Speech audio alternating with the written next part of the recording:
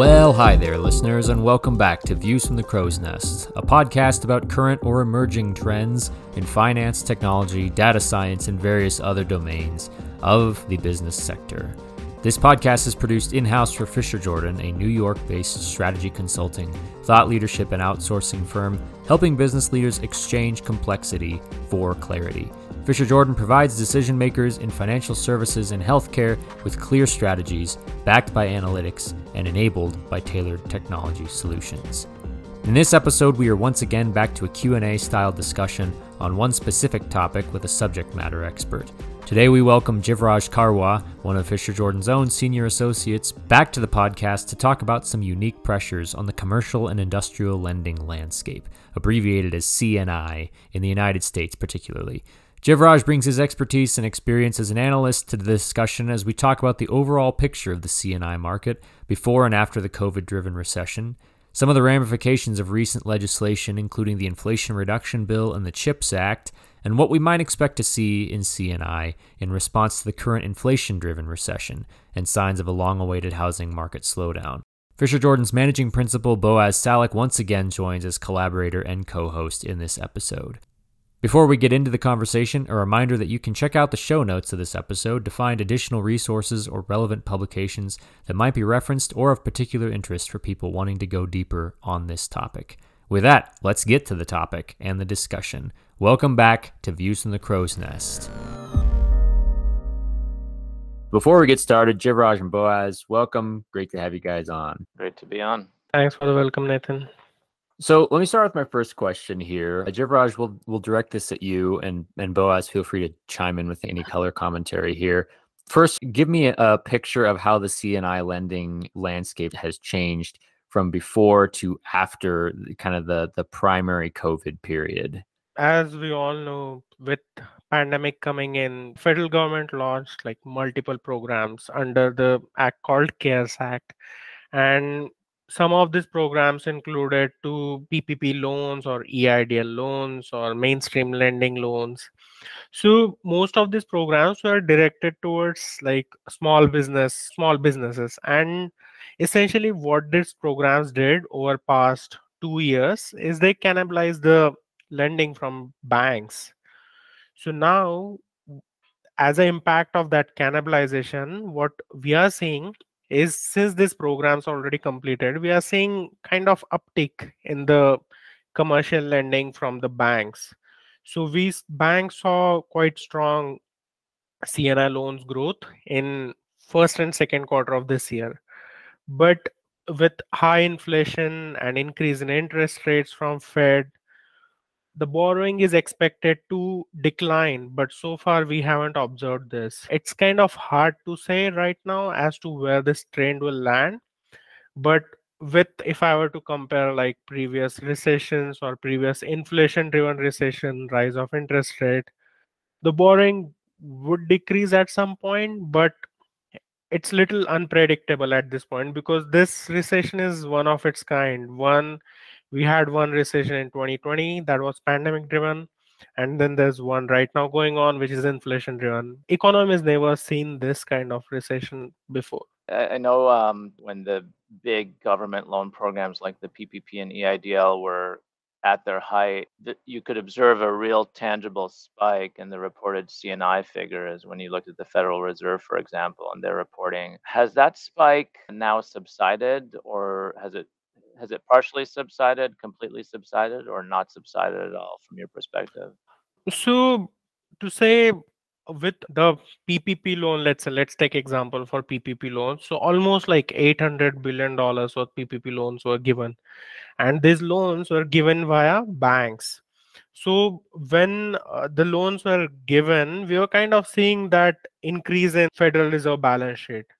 So essentially, like the PPP loans were sitting on the bank's balance sheet, but as 2021 started, the forgiveness of PPP loans started, and with that, those loans got off the balance sheet. But then the traditional CNI lending started. So I wouldn't say like we have seen sharp decline in CNI after 2020, but there is a slight slowdown. But again, start of this year with all PPP, EIDL, mainstream lending, Main Street lending, everything gone away. The traditional commercial lending from banks and fintechs and credit union that jumped, and now we are seeing like very high growth in CNI lending right now. Yeah, so it sounds like one of the almost like an additional contributing factor here. We already outlined kind of the three macro factors at the beginning of the episode, but you have the end of the aid that came in because of COVID. We have that kind of like tapering off. So now you're starting to see that to the extent that things are returning to normal, or at least like the way that Yeah, things so normally used to be, right? yeah, so essentially, let's say it went to like one top with all PPP loans went in.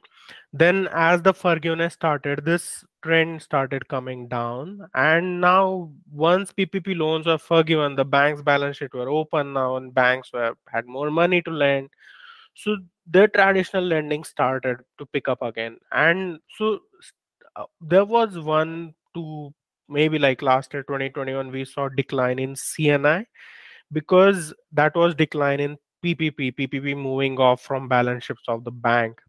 But now with that money being released, banks have more money to lend and the CNI is again taking off, if that makes sense. It does. And actually, I'm glad that you brought up or starting to bring up traditional banks. We've also talked about fintech and the kind of the influences, some of these same pressures on the fintech domain, like in previous episodes. What can either of you tell me about how the share of CNI lending has changed between traditional banks and fintechs in the last couple of years that we've been talking about here? So traditionally, one of the USPs that fintechs have is they provide like very quickly. The lending from them is very, very quick compared to banks, because banks have to go through all the regulatory hassle as to they have to scrutinize your application in grave details. But fintechs don't have that kind of scrutiny. What the fintechs do is they manage that risk by increasing the interest rates here. Now, if we look at the trend from 2015 to 2020, almost the share of origination of commercial and industrial lending from fintech rose from almost 16% to 20%, and that for bank started to going down, and it went down from 26% to 24%. So essentially, it's kind of leveling up right now. So from both traditional banks, as in what we are calling like JP Morgan Chase or Wells Fargo, Bank of America of the world, and fintech here we're calling like Credibly, Cabbage, On Deck, Square, PayPal of the world. The share of origination in CNI lending from both is actually coming to a level. In future, right, in future it may be possible that this trend will go up to for fintech. One of the interesting potential ramifications of this increasing interest rate environment is that it may actually paradoxically drive more borrowers towards the fintechs, right? Because the fintechs, as far as I'm aware, aren't really raising their interest rates in their environment. They're kind of charging a little bit of a premium interest rate, or in some cases, a lot of a premium interest rate in exchange for the convenience and capital access. In a lot of cases, they'll lend money to borrowers that banks simply won't do business with in any major way. And so for that, a lot of times the businesses will pay some kind of premium compared to what a bank would charge in terms of interest. Now that we've got an increasing federal funds rate, increasing yield on the treasury yield, et cetera, banks obviously are going to be charging more for the loans, and fintechs are probably going to stay at or near where they're at, as far as we can tell. And so, paradoxically, it kind of evens the playing field a little bit from a customer perspective, and maybe creates a little bit more of an incentive for people to explore the fintech route when they're looking for business funding. So overall, CNI lending has remained fairly strong through the first two quarters of this year. I'm curious what you guys think are first some triggers that might signify a slowdown on the momentum, and then maybe just like a timeline. When do you think that momentum might slow down, if at all? What can you say about that? So if you look at like quarterly earnings transcripts of very recent quarter, like Q2, which were released, let's say in July mid. So all the banks, they're saying that we have seen very strong lending in this year so far. And for example, if I have to quote JP Morgan Chase's statement on that, that credit has been so strong that we haven't seen that strong credit ever in our lifetime. The consumers are still spending, the consumers have been resilient for the recession so far. They're saying that we kind of expect that Q3 of this year to also remain strong, but essentially we don't know what's going to happen after that. Every single bank, every single big bank you see, every single big bank prediction from big larger banks like JP Morgan Chase, Wells Fargo, Citibank, Bank of America, if you look, they're predicting till quarter 3 of this year, but not beyond that. So essentially, what this brings us here is right now the interest rate is on the spree to rise. And as we know historically, as the interest rates go up, the borrowing becomes expensive, and that essentially brings the lending kind of towards a downward. So far, that has not happened. The few reasons being like due to PPP loans or EIDL loans or the income support that government gave in last 2 years. Consumers have money to spend, so businesses are still producing, businesses are still manufacturing goods and selling them. But once this trend goes downwards, there will be a slowdown. So essentially, it's very hard to kind of say that when that will happen. But if I compare the current trajectory to, let's say, one of the past recessions, 2008 or 2001, we should be able to see downward trends of CNI towards like end of, or let's say middle to second half of 2023. Yeah, of course, there's an intimate connection with the interest rates, as you pointed out. So hopefully those don't continue to escalate, continuing to drive expenses of lending. But definitely would be interesting to keep an eye on that and see if it follows a similar trajectory to what we've seen in the past. On this topic of slowdowns, I feel like we got to bring up the housing market here, which for a long time, pretty much nationwide, it seems like has just been completely exploding. But we're starting to see tremors. I think that's starting to maybe potentially slow down. Do you guys think that that might have a domino effect on CNI? Again, another thing coming in that's influencing this topic here. Another pressure from elsewhere in the market. What do you guys think about the impact of the housing market on the CNI situation? Right. So if you look at the trends in mortgage lending and CNI lending, historically both have moved very, very parallel, like sometimes a lag of a quarter or year, quarter to year, sometimes in the same quarter itself, but they have moved very, very parallel.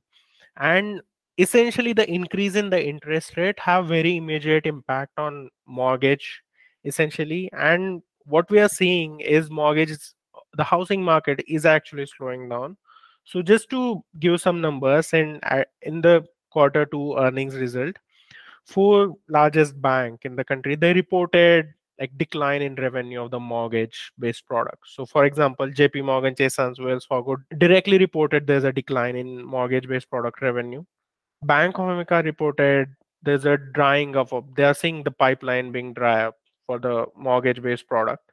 And some non-bank lenders who essentially deal in mortgage based lending, they have started to lay off the employees, they have started to cut their costs. So essentially we are seeing a kind of slowdown in mortgage market or housing market with rise in interest rate. Now the question comes as to why we are not seeing the impact in the CNI. There is no clear answer to that I have, but will, or we should be able to see that impact because historically, if you look 2008, very big housing market crisis only. So 2008, if you look 2001, even before that, essentially as mortgage market has slowed down sequentially or in within next 1 to 3 quarters, the CNI market also started to slow down. Now the mortgage market slowdown just started recently, like in Q2 of 2022. So we should be able to see the impact on CNI in next 2 or 3 quarters. Yeah, but with that said, Jivraj, when you look at the current CNI numbers, there's absolutely no signs of a slowdown. In fact, if anything, we're kind of starting to test those highs that were experienced during COVID, except instead of being these kind of one-off government loans, these are presumably, for the most part, traditional bank loans to small businesses, even including large-sized businesses for the most part. Is that correct? That is correct. If you look at the consumer spending right now, look at that in like two ways. One is the credit card balances that people have right now. So if the consumer spending is essentially like once people start accumulating the balance on credit card, the spending should go down because like it's their ability to pay. So if you look at average credit card debt that an American have right now, it's still not about 2019 level. It's still below 2019 level. Also, if you look at average household deposit per capita, it's all time high right now. So people are actually spending money on buying goods or like small time expenses, or let's say small to mid type expenses where they have to, let's say, purchase like a mobile phone, they have to purchase like laptop, electronics, clothes, travel, small travels or tourism kind of thing. These things are not slowing down, but if you look at like the expenses on the side of mortgage or on a house or car, these are large expenses. So essentially right now consumers have some amount to spend and they're spending, but the heat of interest rates essentially starts with like very immediate kind of products, so mortgage or auto loans, retail loans kind of thing, and they have started to show the sign of slowdown. Now once consumers dry up with their savings, dry up with their deposits, this will start impacting the businesses as well who actually manufacture goods. So that will be the start of slowdown of CNI loan in my understanding. It paints a pretty nuanced picture, I think, of everything that's going on, and yeah, it'll be interesting to see if that happens. How do you guys think the lending environment has been impacted by the recent rise in interest rates and some expected additional hikes in interest rates by the Fed? So far the interest rate has, as we discussed already, the interest rate, it actually should impact borrowing, but so far we haven't seen so much of this impact coming in over in, let's say, last 2 quarters or so. And according to, again, as we discussed, according to large banks, JP Morgan Chase and Citibanks of the world, even Q3 of this year is expected to stay same. But the projections after that are very unclear. With rise of interest rate, we are seeing immediate impact on mortgage and auto industries, and as mortgage and CNI go hand in hand, the impact is expected to come. So it's again, don't know when or what will that impact be, but traditionally as the interest rates rise, the borrowing tends to go down. Another reason for the current kind of strong CNI is high consumer spending. The consumers still have money in hand that they received during pandemic, because see, the one part that differentiates pandemic than other recessions is people actually had money to spend and government literally distributed them like checks of $1,200, $2,400 depending on how big is your family, and they had this money to spend. So it's kind of not coming in right now because people still have money in their account to spend. But once this starts drying up with the price increase in all the prices, essentially with the rise of inflation, the CNI lending should also start to see the impact of this rise in interest rate. And with CNI, it's always a question of should versus is. So we also know, Javers, that, for example, if you look at a very high level metric like the ratio of total CNI loans outstanding to total GDP, right? And we know that that quantity tends to be cyclical, and we know that it's kind of been at a cyclical high for a while, and we're expecting that ratio to come down. But the question is always when, and the question is what's going to be the impetus. So When we look at things like interest rates, for example, we have the Federal Reserve seemingly taking a relatively aggressive posture, saying things like, like we're going to aggressively make sure that inflation is under control. We can expect continued rate hikes, etc., which would lead you in a direction of believing that yes, there could be some kind of negative pressure on CNI at some point, but the question is always when and how, and a lot of times it just behaves counterintuitively. So it'll be interesting to see kind of how that plays out. Logically, I agree with you, but it'll be very interesting to see how it plays out and when it plays out. Yeah, so this particular recession is very interesting in the sense that there was one recession earlier which was pandemic driven and it had whole different characteristics. And then there is one recession right now which is inflation driven and it has also whole different characteristics. And when you combine these two, this becomes a like completely different thing which we don't know anything about, and everyone is trying to make their prediction, everyone is trying to say that okay, this is going to happen at this point. But so far if you look at the predictions, and so far if you look at like what people said in 2020 what would happen in 2021, that not necessarily came true. So it's kind of black box right now as to what will happen, and we'll just have to ride it along and see how it goes and where it takes us.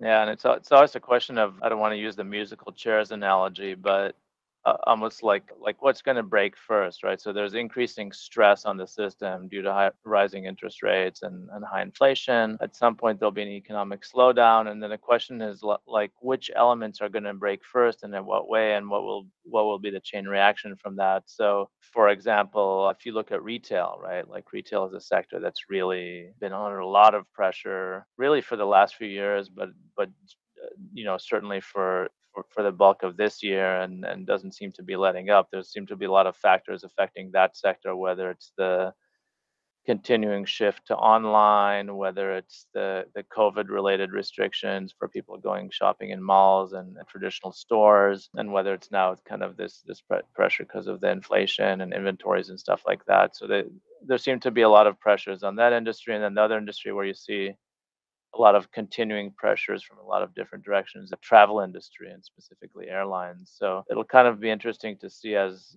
the news tightens a little bit, and like which parts of the infrastructure are going to be the most vulnerable, and then that's kind of probably determine the failure point, if there is a failure point, which obviously we all hope there won't be, but if there is one, that's going to be, you know exactly where that happens is really going to determine the trajectory of this thing, I think.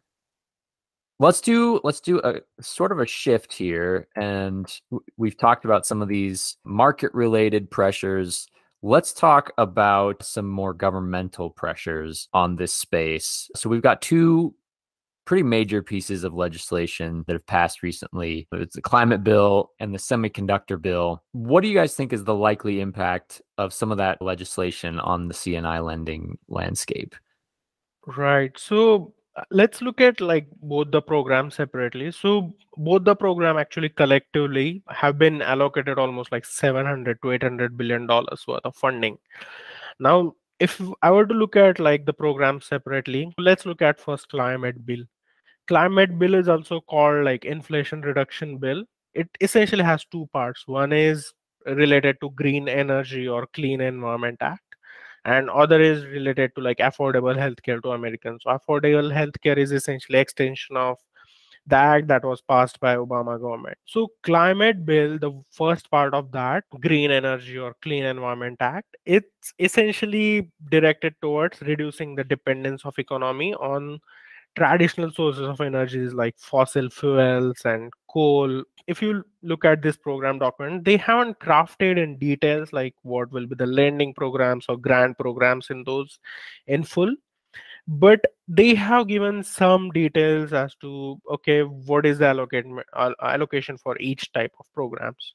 So if you look in the program, let's say divide in two parts, one for households, one for businesses. So there's certain allocations for households where like let's say I own a house and I want to set up like a solar panel on my house. If I want to get like a clean store, clean energy store, something like that. So there is an allocation and there's a tax credit that I can rebate on.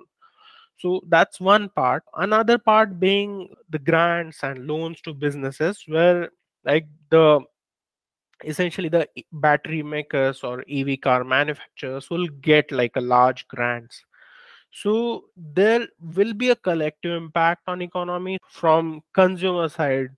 We should be able to see like the clean home equipment manufacturer, the rise of those kind of manufacturer and lending in that sector. On other side, when government is lending directly to like battery manufacturer or electric vehicle manufacturer, these would be substantially large loans, so average loan size would be large. But then again, there are tax credits for individuals as well as businesses. In that sense, there will be substantial lending with this program. Again, there's $370 billion allocated to this program, and most of it is going to like the businesses or individuals. Some of it is obviously going to the government agencies. They want to set up certain research centers somewhere, kind of thing. But most of it is going to like businesses and individuals in form of grants, loans, or tax credit rebates. Other one is called industrial policy bill. So it's directed towards reducing the dependence of American economy on external chip manufacturers like China or Taiwan. So majority of the funding in this program is in terms of grant, and these are substantially large grants for very, very large businesses. So essentially, like they're almost one part of this program, of this $280 billion program, $39 billion is only grants to the chip manufacturers in the US. It's like grants up to almost $3 billion. So essentially, some part of this program again won't have a lot of impact on CNI lending, but again, there are almost $200 billion of this program allocated to scientific research in the fields of artificial intelligence, robotics, quantum mechanics, quantum computing, and like other technologies which would potentially have an impact on small business. While said that this $200 billion, they haven't said yet as to how are they going to fund this. So like, is this a loan? Is this a grant? Is this something like PPP for like businesses involved in this sector, or is it like equity to the startups? So essentially funding in the form of equity to the startups. But with these two programs said, there will be a rise of chip manufacturers, the businesses related to semiconductor manufacturing, as well as businesses related to like clean or green energy equipments, and that would substantially lead to like a rise in lending cycle. Yeah, I generally agree. I think, as you have kind of these new government programs, and most of these programs have some provisions for whether it's helping small businesses or helping, women and minority owned businesses get their fair share of it. But it creates a little bit of a kind of larger base of small businesses that are going to benefit from these things, and these businesses, as they're growing, are going to require funding. So I agree, Javaj. I can see that having a pretty positive effect in terms of the overall lending environment, both in terms of the need as well as the availability of funds. Interesting that we brought up the semiconductor bill, the green energy technology focus that is, especially that you're seeing here in the US, but I know that there are other global leaders that are becoming a part of this conversation. I want to talk about what new technologies you guys think might be impacting commercial lending the most, either currently or developing technologies. Take a shot at that. What do you think might be some key influences there? This is like very interesting question, because as we move forward with like timeline, if you look at how the things have evolved in anything, like be it banking, be it retail, be it manufacturing, technology generally has played like very important role in doing things quickly, in taking things forward. For example, let's say if you look at pre 2000 era, when the banking was pretty much like offline kind of thing, you'll have to still go to, not strictly offline, but let's say what are you doing, your underwriting is being done at manual level. Then with rise of computers and with rise of software, the different software came in play as to like, okay, here's a spreadsheet, and now you can analyze the balance sheet very nicely and very cleanly. Then the era came of like computer vision. So now you can scan the paper. You don't need to like manually type in things. You can essentially plug all the numbers directly from the scanned paper and look at those numbers and understand. And now we are at the place where like you don't even need to request those things to the borrower. Like you can pull directly from the regulators if the company is listed, and then like analyze before making the decision of the borrowing. It's quite interesting space in general, the technology and financial services. All big banks in the space are using massively good technologies to perform these operations. For example, let's say JP Morgan Chase. So whenever the loan is given to a borrower, the bank conducts different searches to determine that how good is the borrower, like how what is the credibility of borrower. So one search is, let's say, UCC search, there's a bankruptcy search, there's a tax lien judgment search to understand like credit worthiness of borrower. Then there's of course credit score. So 3 4 years back, JP Morgan Chase went on developing like couple of bots which went on to like secretaries of states and then the courts to essentially, whenever there is underwriting about a borrower going on, the bots will go to these different sites and collect this data, search this, and essentially put it in right place before the underwriting is being done. Other thing being like the most recent technologies that are being developed are like understanding the document that being submitted. So like one, it's of course the scraping data out of it, and then of course the making sense of it. So we are at the stage where like humans have evaluated or read like if not billions, like thousands or tens of thousands or hundreds of thousands of document, and we're kind of working in a place where now we really don't want to do that manually. We want like, we'll give an order to computer that okay, I want to understand this balance sheet, give me the specifics of it, and this is being done very quickly. The same analogy here is in like the legal tech space as well. One is financial technology, one is legal technology, and third is healthcare technology. These three spaces are moving so fast in terms of technology. There's so much funding flowing into these markets. It's massive. And as we go forward, at one point we should be able to see the automation in like full pace, in like ultimate pace, that by the time you're leaving your home and you said that okay, I want a loan or I want to make a deposit in a bank, by the time you get to the bank will be ready, or whatever fintech will be ready with the amount. Okay, this is the amount I can give you. That's what I envision. One of the interesting things with the new technologies is, you obviously have your technologies that are, I'd say, like it's kind of like the grass growing, where these technologies are developing on their own, and in some cases they impact the lending industry, in other cases they don't. But it's almost like the lending industry kind of becomes a side beneficiary of technologies that would have developed anyways.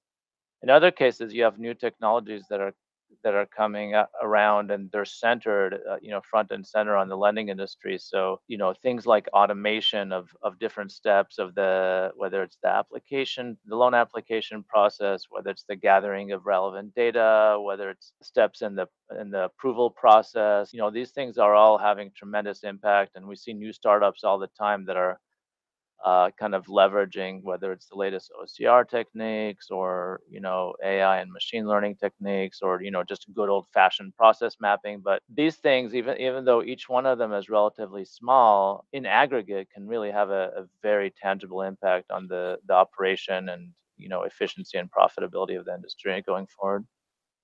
So, how do you guys think the regulatory environment has changed over the last couple of years? Is it generally more or less conducive to commercial lending than it's been in the past? So let's see, when 2020 started, let's say it was like a normal year, and then COVID came, and then all the CARES Act came, and then PPP lending came, EIDL came. Along with that, the Federal Reserve or government instructed the banks to like put a forbearance on most of the loans, like auto loans, be it mortgage loans. They distributed PPP loans literally for like free. Almost like 97 to 98% of PPP loans have been forgiven. So that's like a free money for the borrowers. And now towards second of 2021, most of this forbearances have been lifted. So essentially, what's happening is in 2020 and 2021, despite of being a recession, defaults or charge-offs in most of the lending environment remained historically low. In some cases, even let's say the borrower was in a state of delinquency pre-COVID, the borrower went into forbearance and got like a became like a current loan during that period. So that reduced like a lot of default rates for banks. And now with that forbearance gone, we are again seeing like the default rates rising, but we are still nowhere near 2019 level. And the student forbearance and forgiveness, it's still in place here. On other front, federalism continuously reforms the regulations for the banks. So uh, there hasn't been much of changes in like CET ratios that bank have to mention, but it suggests that banks should keep their CET ratio beyond 4.5%. In that way, they have more money to lend. 4.5% generally is considered risky, and banks have their own evaluated CET ratios, which are much higher than even 4.5%. And also, in current environment, as we all know, that Federal Reserve is in the spree of increasing the interest rates, and that impact is yet to be seen. We already had a lot of discussion on that. I don't think we need to discuss it again. But in general, if I have to understand these regulations have made things easy for banks or not, well, with PPP, even with the fees of that loan programs, banks have made tons of money. And once PPP got off their balance sheet, they were able to lend like a lot of money. And also the CET ratios are still quite at high, so they still have a lot of money to lend. So it's kind of made things, I don't want to say made like things easy for banks in that sense, but in general it's like a neutral impact. It hasn't been like much of negative or much of positive kind of thing. There does seem to be kind of, at least from an alt lending perspective, there do seem to be a lot of regulations coming through that are restrictive, at least at the state level. I think we even talked about these in some of our previous podcasts, but I think that it's probably a mixed bag. You have some regulation that comes in and makes things more efficient, more streamlined, but in a lot of cases you kind of have the complexity and the scrutiny level increasing, with some of these new state level initiatives. Let's wrap up with this question here. We've talked a lot about, not just on this podcast episode, but also on previous episodes. And if you are listening to this podcast for the first time, I encourage you to go and check out some of the catalog of discussion that we have leading up to this. But we've definitely talked about the PPP loan program that came about in 2020. We've talked about that a fair amount on here in different aspects of the program itself, but also just the impacts of it. I'm curious, do you guys think that it makes sense for the government to chart out something similar to that? Once again, since we are here in a recession, we talked about how the last one was COVID driven and now it's inflation driven. What do you think about that idea and whether that would make sense or not? See, one of the very typical characteristics of COVID was you cannot get out of house.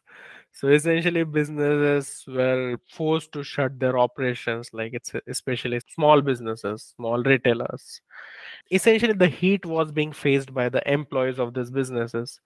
So intention behind carving out this PPP program was majorly keeping the paychecks of these employees intact, keeping these employees alive, essentially, right? But right now, that's not the case. We all already are in kind of inflation driven recession, and the businesses are open, right?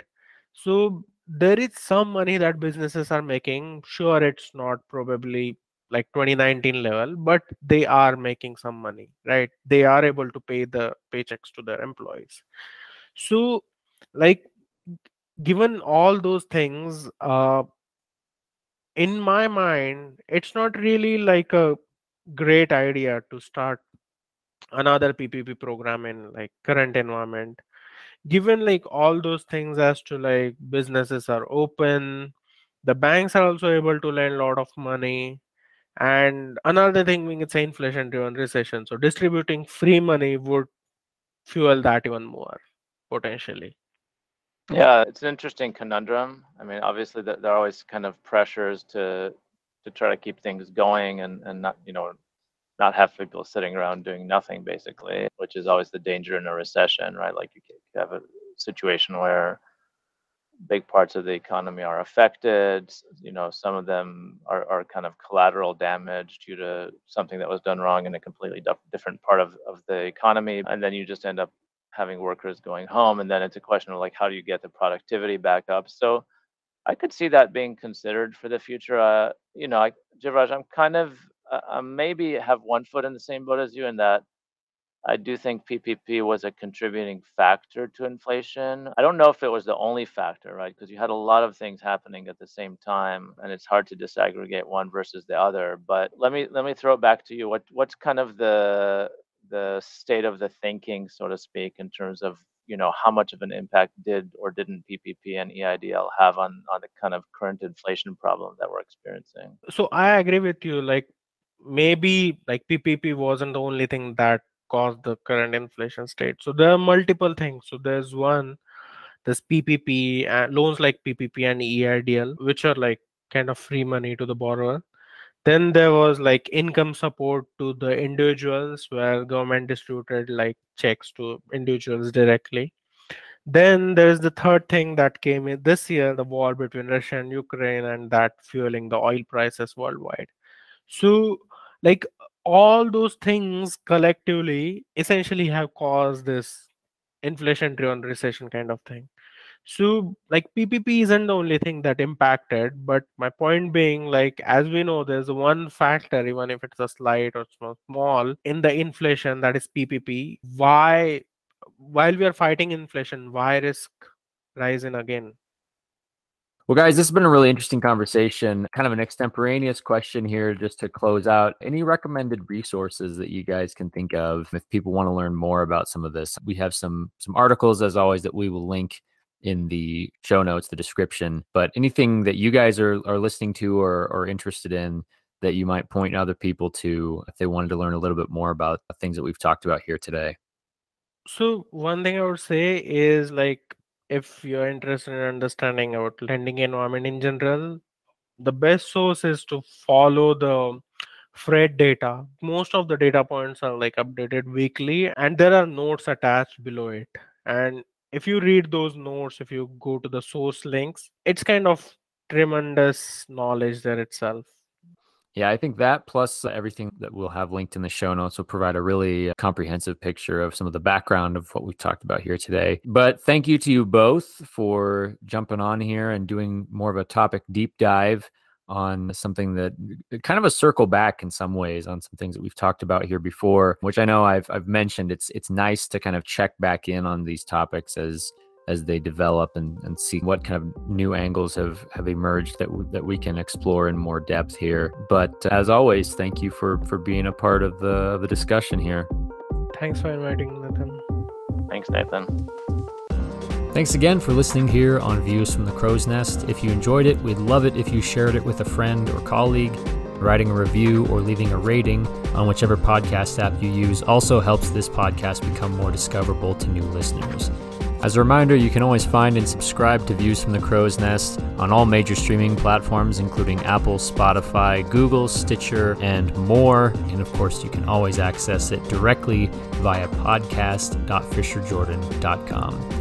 Finally, if you have any comments or questions on today's episode, or even if you have a suggested topic for our next View from the Crow's Nest, feel free to send us an email, engage@fisherjordan.com, and we will see you from the Crow's Nest.